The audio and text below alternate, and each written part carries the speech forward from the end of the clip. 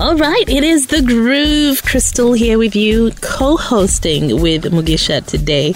I can't say Mugisha every time. I'll just go with Mugisha. And we have so much to share and so much to talk about. I mean, I saw this story and my heart was broken. Police in Amuru district here in Uganda, in northern Uganda, have arrested a 40-year-old man for allegedly killing his wife after he found out she had taken family planning pills without his consent. So he's said to have beaten her and injured her, and after he got home and he found out that she was on contraceptives. So the mother of 7 died on her way to a health center where she was being taken for treatment. By the time you have 7 kids, right, your wife has helped you go on birth control. Because the problem is with most village settings. Mm-hmm. So, my grandfather once explained this to me. Mm-hmm. The reason they have a lot of kids was twofold. One, mortality rates. Yes. We've had horrible mortality rates as a species for a very long time. Mm-hmm. 2, labor. So if your only asset is land and you don't have cash at hand to hire laborers, your children would pop up 12 kids, dig that, and sell matoke, take them to school. And that's what made sense, yeah. Mm-hmm. But without the supporting sort of linkages and infrastructure to make the sale easier, because a guy from a truck is going to buy a matoke at 3,000, no matter how big it is. Mm-hmm. So that sort of setup doesn't work anymore. Mm-hmm. So if you have 7 kids in this day and age, unless you're rich, listen, you're not going to look after them. You're just going to be among the people shouting how, government has not educated your kids. Like, government helped you make them. Yes, so much has changed. I mean, the whole idea that children are wealth, the more children you have, the better off you have. I mean, it made sense then when people had land, but now we know the reality is families are growing and people have less and less land available, especially to feed all these different mouths.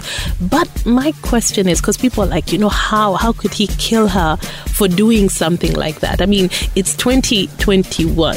We should have an idea of how expensive children are, especially if you want to send them to school, if you want to clothe them, if you want to give them maybe a better life than you as a parent had. I find that when men resort to physical violence against women, unnecessary physical violence against women, I find that in my opinion, one of the drivers of that whole sort of conversation is he is powerless everywhere else.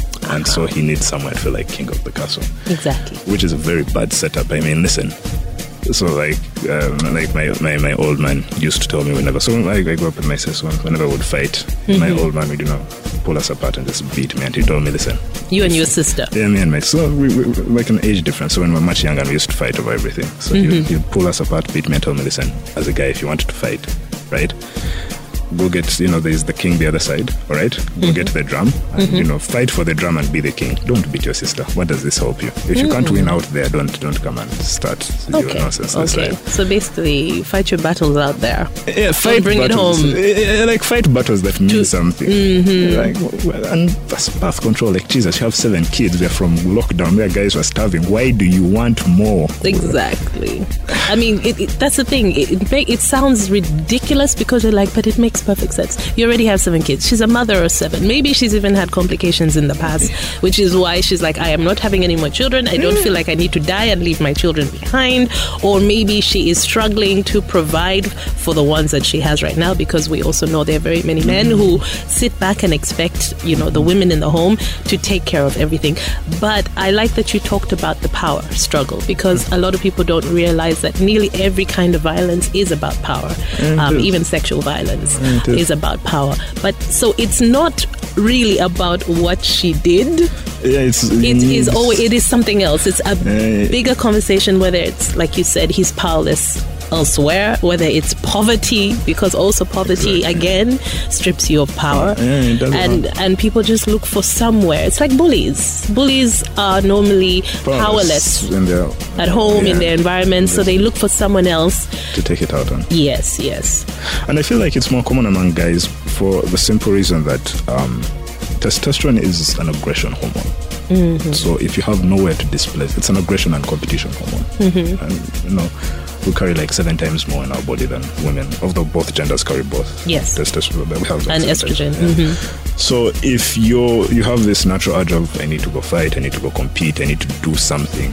But if in your mind you're okay, if you don't have the access to achieve those sort of aspirations, or if you're not even dreaming properly and you feel like you're constrained, it's not that this urge goes away. So you are going to pick like somewhere else to displace this aggression. Join the army. Join the army. Yeah, structured. Get a punching bag. Get a punching bag. Go get a piece of land and just dig as hard as you can. Go snatch someone's phone in jam and see how fast you can run. Like there are all sorts of avenues to try this out. I'm not too sure about that one. I'm thinking about things that you can do that don't have repercussions on other people. No, life and death. I mean, if you survive that, there's... Well, true. True. Like, I find that interesting because I know, like, with all the books I've read and what I've heard about raising boys, because I had 2 girls first and then I had a son. And they say, it's very different when you raise boys, but also boys, I think because of the testosterone as well, need to be engaged in some kind of sports or, something. Girls too, I also believe sports for girls and boys is very healthy, but something for that physical energy to be used. Even, grown men, you need to find a way to let that energy out in a positive way.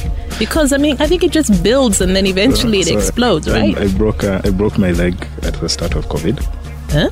Yeah, I broke my leg. So what happened? So I was on a border and a canoctus. So sorry. So I broke my leg and I ended up going to, they're called Bayunzi. Those local bone doctors. They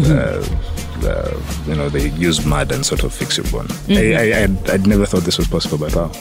So the guy I went to was called Master Black. So he Black? Yeah, so he also knew Kung Fu. So he had trained in Kung Fu in China. So he had he had like a program in Chira when he came back, whereby so in the mornings he'd be like working on guys with broken bones. There's a woman, a trader, had shattered like half her body to fix her. But in the evenings he had this program of like, wayward boys, like they would get thieves from the neighborhood, kids that are always fighting 24/7, and they would bring them to him, and you'd pay him, and he would train them in Kung Fu. And he taught them. So I did Kung Fu with another teacher earlier on before I met that guy.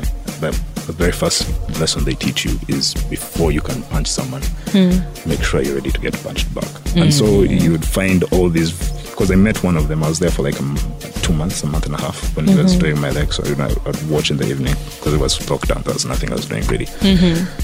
And you would find these. So this guy comes very aggressive, fighting. No one can control him. And like a month into it, he's completely different. Yeah, he's different. Like he's saying, he has, whenever he wants to fight, he knows where to go, and it really like helps him beat it out.